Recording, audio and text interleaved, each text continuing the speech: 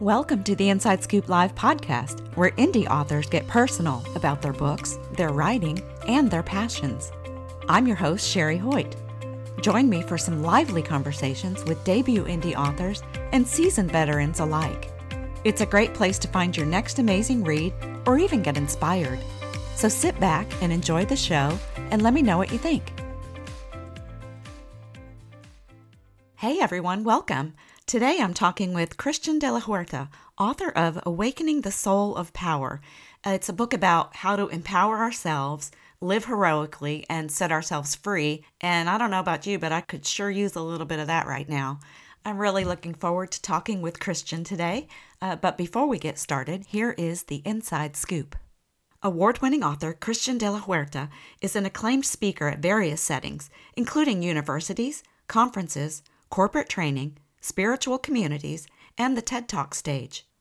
Audiences find Christian's message particularly relevant in these times. Christian also practices as a spiritual coach and a leadership development consultant whose work ranges from individuals and couples in private practice to major corporations and nonprofit groups. More about Christian and his work can be found at his website, soulfulpower.com. Well, hi, Christian. Welcome to Inside Scoop Live. Hi, Sherry. Thank you so much for having me. I'm honored to be on the show. Yeah, I've been looking forward to talking with you about your book because I'm curious. There's so much I want to dive into, but to just get started, what is Awakening the Soul of Power about? You know, Sherry, a lot of us, I would say most people have an ambivalent relationship with power. We want it, but we're afraid of it. And the more that I work with people on this issue, the more that I realize that what we're afraid of is that we might abuse it. And no wonder. Because, you know, any day that we read the morning headlines or watch the news, we're witnessing multiple abuses of power. And on top of that, we've been conditioned to think that power is a bad thing. You know, so with phrases like power corrupts, absolute power corrupts absolutely, but what they forgot to tell us is that that expression was speaking specifically about political power, not interpersonal human power. And so combine that, add to the mix the fact that we have been conditioned to be afraid of the emotions. So because we fear rejection, we avoid conflict, we avoid confrontation, put all that into a mix, and what happens is that we end up suppressing ourselves. We stuff ourselves. We stuff our desires, our preferences, our beliefs. We end up saying yes when inside we really feel no. And so we end up giving away our power, selling out on our power, and settling for less, settling for illusion of security, for false sense of security, for or acceptance, and for morsels of pseudo love. So it's not an effective strategy, and it all stems from this misunderstanding about what power is. Yeah. So what is the soul of power? Like, what inspired that title? What does it mean, and what inspired you to write a book about it?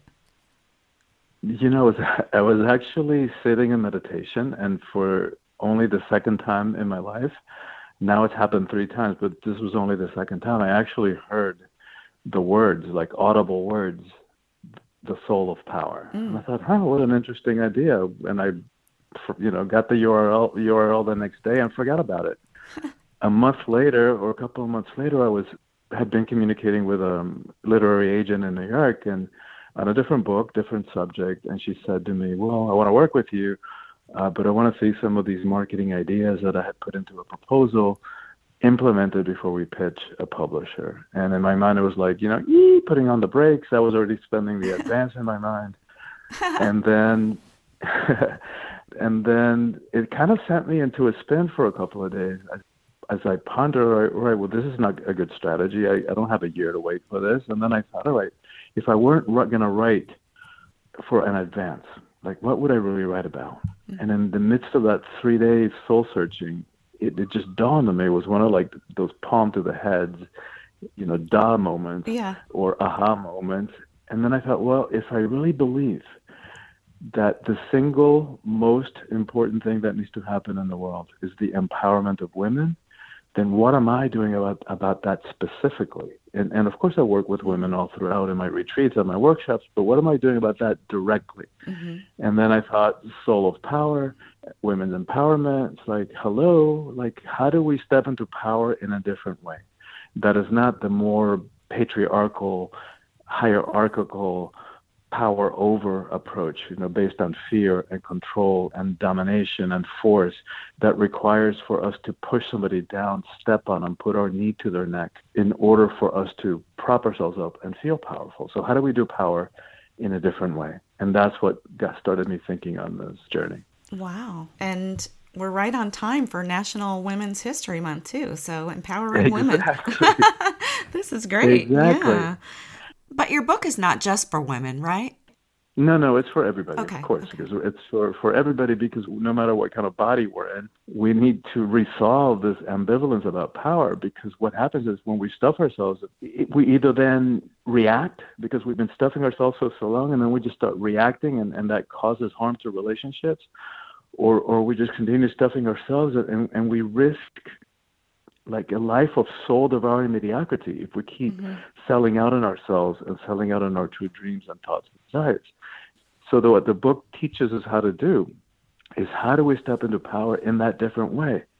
And so I talk about different kinds of power. I actually have a whole chapter on what it means to be a man in the 21st century. So different ways of expressing traditional masculine roles, but in a different way, because this power over patriarchal system, toxic masculinity is not working for anybody. Like when we think about, not to minimize the power, the effect of those abuses of power on women and the imbalance of power of thousands of years on the oppression of women, which is completely unacceptable. But it's also harming men. For example, when we think about the fact that the rate of suicide in the U.S. is 4 times as high among men. So 70% of the suicides in this country are committed by middle-aged white men. What's up with that? Yeah. And women outlive men by 5 years in the U.S., by 7 years globally. So what's going on with that? And I think part of it relates to this, what it means to be a man and how we express our power. So, men are so conditioned to walk around like robots and unfeeling and with such a limited, imprisoning way of what it means to be a man and what's okay for a man to do and what's not okay. And so there's got to be a price to pay for that. Yeah. I mean, men and women are just different. We just do things differently from each other. Yeah, exactly. And that's what the book is addressing. Oh, wow. And it also has to connect to the emotions, right? Because men, since we're little boys, we're conditioned. Little boys don't cry. And because we've made the emotions weakness and connected it with the feminine as if the feminine was weakness. Like, wait a minute. Yeah. You want to talk strength and power? Talk about the power of creation that happens in a woman's body. Yeah. That's powerful. Yeah. But because we misunderstood these things, we suppress, even our emotions, because that's not what a man does. A man's not supposed to feel. And so the emotions, the thing we don't realize, the emotions are not good, they're not bad, they're not weakness, they're not strength, they're just energy. What used to be spiritual teaching, that everything is energy, now we know from quantum physics that it's true. Everything is energy, including the body, including the emotions. Energy cannot be destroyed. So when we stuff our emotions, they have to come out somewhere. And if we don't give them expression, they're going to start showing up as physical symptoms, with heart attacks, with stomach ulcers, cancer. Yeah. And so I think that is one of the reasons for that difference in longevity and the rate of suicide. Yeah. When you were talking earlier about giving away your power, I related to some of that. And then what you were just speaking to about the physical symptoms, because I think personally, I say yes a lot when I want to say no. And then I don't feel good about it. And then it affects me physically. I lose sleep. Exactly. I stress about it. I want to eat more, all these things because I said yes when I wanted to say no. Exactly. And that's kind of what most of us do. That's like human condition for most of us. Yeah. This book will walk people by the hand and first of all, help them realize, wait a minute, you don't have to do that. There's a way that you can express your power that is congruent with who you are, right? That works for you, that is a match for who you are. That doesn't require for you to abuse it or to sell out on it either, right? So I talk about different kinds of power. There's worldly power, which we tend to associate with things outside of us, or egoic power. So we tend to think of people who are powerful, people who are rich, who have money, who have fame, who are maybe part of some kind of hierarchy, whether it's a corporate ladder or corporate structure or a religious organization. But the thing about all those expressions of power, they're outside of us. They're external. So they're here today, gone tomorrow. As a lot of people are discovering through this COVID pandemic, with companies shutting down their doors and people whose identities were connected to their jobs are suddenly like, wait a minute, who am I if I'm not that? Yeah. And then whereas the other kind of power is internal. It's inside each and every one of us, and nobody can give it to us. Nobody can take it away. We are the only ones who can give it away. And so once we start realizing that the power is inside of us, and they're different, right? They express themselves differently, but the internal power, spiritual power, soulful power is no less powerful. In fact, I think it is even more powerful because it's permanent. So think about, it's like I think about Gandhi or Gandalf in The Lord of the Rings, in their simple monastic robes, their sandal feet. They don't, like, you would never know the power they hold until it's necessary. Right. And then watch out. Like Gandhi brought the British Empire to its knees when it was at its highest point globally without ever shooting a gun or landing a punch. Like, that's powerful. Yeah. It's not like something you're going to do once and then be good at. I mean, you're having to relearn or retrain or recondition your mind. And it sounds simple, but it's not easy. It's not an easy thing. It's a process. So that's why this book is part of a series of 3 books. This is the first one. The series is titled Calling All Heroes. So what does it mean to live heroically in the 21st century? When we don't have the horse hitched outside and the armors and the demons display, except the ones inside of our own heads. And so those are the fears. Those are the demons, the fears, the insecurity, the self-doubt, the conditioning. And so doing what we're talking about, which is facing them and like going inside and going within and asking the hard questions. Why does this behavior trigger me in this person? Why do I get stuck in these relationship patterns or these behavior patterns? Why do I do the things I do? Why do I sabotage myself? And why do I get stuck in these patterns that sometimes it feels like I'm in the same old boring relationship and the same old play, maybe with a different actor, but it's the same old boring thing. Why do we do that? Right? So it does, you're right, it takes work. It's nothing short of heroic. And so we get into what that means. We get into understanding in the book what the ego mind is, how it works, how it limits us, how it keeps us stuck in a self-made prison of fear and limitation. And the more that we understand that, then we can free ourselves from that. Yeah. So that's hard. That's hard, overcoming your fears. How do you take the first step? Because I get the feeling sometimes that maybe I'm afraid of overcoming this fear, if that makes sense. Because it's like, well, wait a minute, that's my go-to. That's where I want to go when I want to go hide and, just whatever. So what do I do if I give that up? You know what I'm saying? Right. Exactly.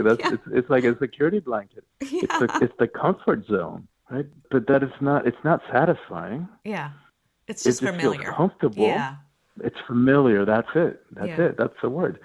And so and I totally get it, right? So that's why I'm an unlikely person to be writing about this and to be speaking about this, because I was painfully shy as a teenager. And my adolescence was one long depression. So I know self-doubt. I know self-hatred even. And I was a good student. I had a 4.0 in high school except for 1 B my last year. And of course I didn't do this intentionally, but looking back on it, I sabotaged my 4.0 so that I wouldn't have to get up in front of an auditorium filled with hundreds of people and give the valedictorian speech. There is no way that I would have been ready to do that then. These days, it's like I speak all over the world. I'm a TEDx speaker.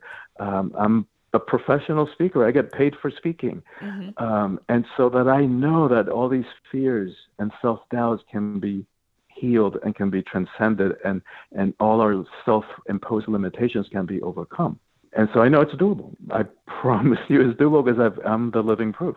Yeah, you just have to do the work. Yes, and it's not easy, but it's very doable, Yeah. right? There's a heroic element to it, but it's not like rocket science either. So let me tell you how I transcended my fear of public speaking. It's like because at the same time I had a sense of mission. Like I knew I had work to do in this planet, and I knew, well, I'm gonna have to get over this. This is not gonna work if I'm gonna continually, hide and stuff myself and not speak what I know I need to speak. And so I signed up for a public speaking course, and for 14 weeks I hated it because I detested it because every Thursday I had to get up and give 3 2-minute speeches. Mm. Come Monday, I was already dreading it. I was already losing sleep. That anxiety is like, oh my God, what am I going to talk about? And what am I going to say? And, that anxiety that keeps us up at night. But what happened? Like halfway through, 7, 8 weeks into it, having done it so much, like it stopped being such a big deal. Like, so it's that sense of like every time we take a little step, it doesn't even have to be a big one, outside of our comfort zone, which is like where we're established now, being comfortable being who we are, being with others, relating to the world. But every time we stretch a little bit, like we place ourselves in a little bit of discomfort, a little bit of risk even, but it's only emotional and psychological risk. Like, of course, you're not going to die. Right. Like, what's the worst thing that could happen? You bomb on you when you're giving a speech and people don't like it, but that's it. Yeah, that's true. But we make it so much bigger, like that it is in our minds, and we let it hold us back and inhibit our self-expression. But so once we do that, like 2 minutes this week, 2 minutes next week, go on that coffee date this week, go on that interview this week, right? Just like one little step. But at the end of a year of doing that, now our comfort zone is way, way, way, way out there. Mm-hmm. That's how we overcome fear. Wow, that's good stuff. You're very inspiring. I love listening to you talk too. You make me want to, okay, I'm going to go work on myself. I got to go. But you know what? To me, it's the only way, Sherry. Yeah. Because that's where our fulfillment is. Yeah. Like we all know, we've all lived long enough to know, at least intuitively, even if we haven't thought about it, that there isn't any relationship out there that's going to make us happy. Like, and it's not even their job to. Like, if that's how we're approaching a relationship, you're going to make me happy. It's like, whoa, what a responsibility to put on somebody else. So that's kind of doomed from the beginning. Yeah. And we all know that there's no amount of money that's going to make us happy. Like, how often do we see all these, celebrities and multimillionaires committing suicide, drug problems? That's not the solution either. Right. We know that. And not to make money wrong, it definitely can make life easier and more comfortable, but it doesn't buy us happiness. To me, the only thing that gives us that is that sense of fulfillment that comes from expressing our unique human potential, because there isn't anyone in this universe or any other universe that has the same kind of genetics and the same kind of experiences that make each one of us unique. And if we don't give expression to that, ain't nobody else going to do it. Right. So how do you recommend one read your book to get the most out of its content? Does Awakening the Soul of Power provide specific steps to follow? Yeah, it's a great question. I designed the book specifically for that, to walk step by step. So short chapters, and each chapter has power practices or hero tasks at the end.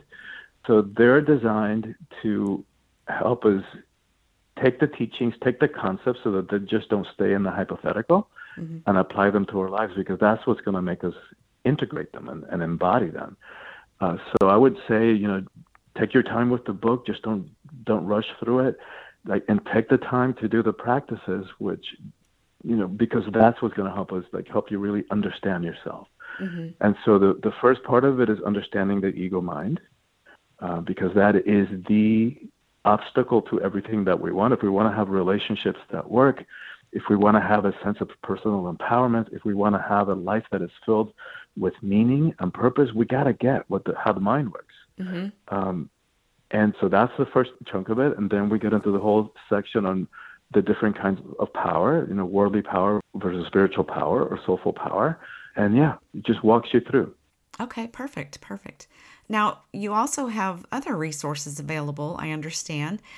So what can readers do after they finish reading your book, Awakening the Soul of Power, if they want to dive a little deeper and take the next step? Yeah, you're absolutely right. So I have a Facebook group, Unleash Your Inner Hero. So that's one place where people can find community, where they have access to me, where they have access to teachings, and supportive community of people trying to also free and empower themselves. Mm-hmm. And then I offer retreats, I offer workshops, I take people on adventures, throughout the world. I call them soulful treks. What would happen if a retreat and a vacation got married and had a child? That's what that is. I love that. Yeah. So, I've taken people to Hawaii and Machu Picchu and Peru and southern France and Egypt and New Mexico. So really beautiful experiences. I haven't been able to do that for the last year. So what I've had to do, like many others, is pivot and create online programming, for which I'm actually really grateful. Mm-hmm. So I've got a year-long experience and, affordable, accessible, where we walk through all those things that I do in my retreat about relationships, about personal empowerment, life purpose, about leadership from a conscious perspective. And again, of course, I'll go back to doing retreats as soon as we can. They're amazing and they're transformational. Mm-hmm. What I'm loving about this concept of the year-long is that by stretching it out over a year, I get to deliver the teaching sort of piecemeal and make it interactive. Mm-hmm. So give them assignments, some from the book and some beyond the book. There's a sense of community and support and accountability. So, pair people up in pairs or triads to keep each other doing what we said we would do, and bringing in modalities of teaching that are addressing all the ways that we learn. So we have visual stuff and auditory stuff and teachings that involve the body. And so I'm really excited about this new modality of sharing the teachings. It's taking me to a different level, having to think of a different way of doing it. Yeah, it sounds amazing. Yeah. Now, you mentioned earlier that Awakening the Soul of Power is the first book in a 3-book series, Calling All Heroes. Yep. What can we expect from the other 2 books, and do you have a time frame in mind to release them? The next one is halfway done. It's called, the working title is Attracting and Nurturing Relationships That Work. Mm. So I was thinking originally the fall, but now given the pandemic and the fact that we haven't really been able to promote the books like we used to, going on an author tour and that kind of thing. Right. I think what I'm thinking is maybe giving it a little bit more time, giving this first one a little bit more time, and launching the second one, Relationships book, in like around St. Valentine's of 2022 of next year. So about a year from now. Oh, yeah. Yeah, that kind of makes sense to me. And that book is about how do we identify the subconscious ways in which we attract the wrong people into our lives. We fall for people or get in a relationship with people who are just not a match, or they're not available. They live on the other side of the country or the world. They're already with somebody else. They're just not there. Mm-hmm. And so what's going on there? What are the subconscious patterns? Why do we do that? And so that we can stop the patterns and really understand, how relationships work, how we approach them, so that they actually have a chance. Oh, yeah, that's going to be amazing. Why do we do those things? Why do we do anything? That'll be interesting. Yeah. Yeah. And then the third book is on, and I still have a section in the book on sexuality and spirituality, like bridging those two. Yeah. Because we have, as a species, as a world, we have, it used to be just a Western thing. Now it's pretty much all over the world.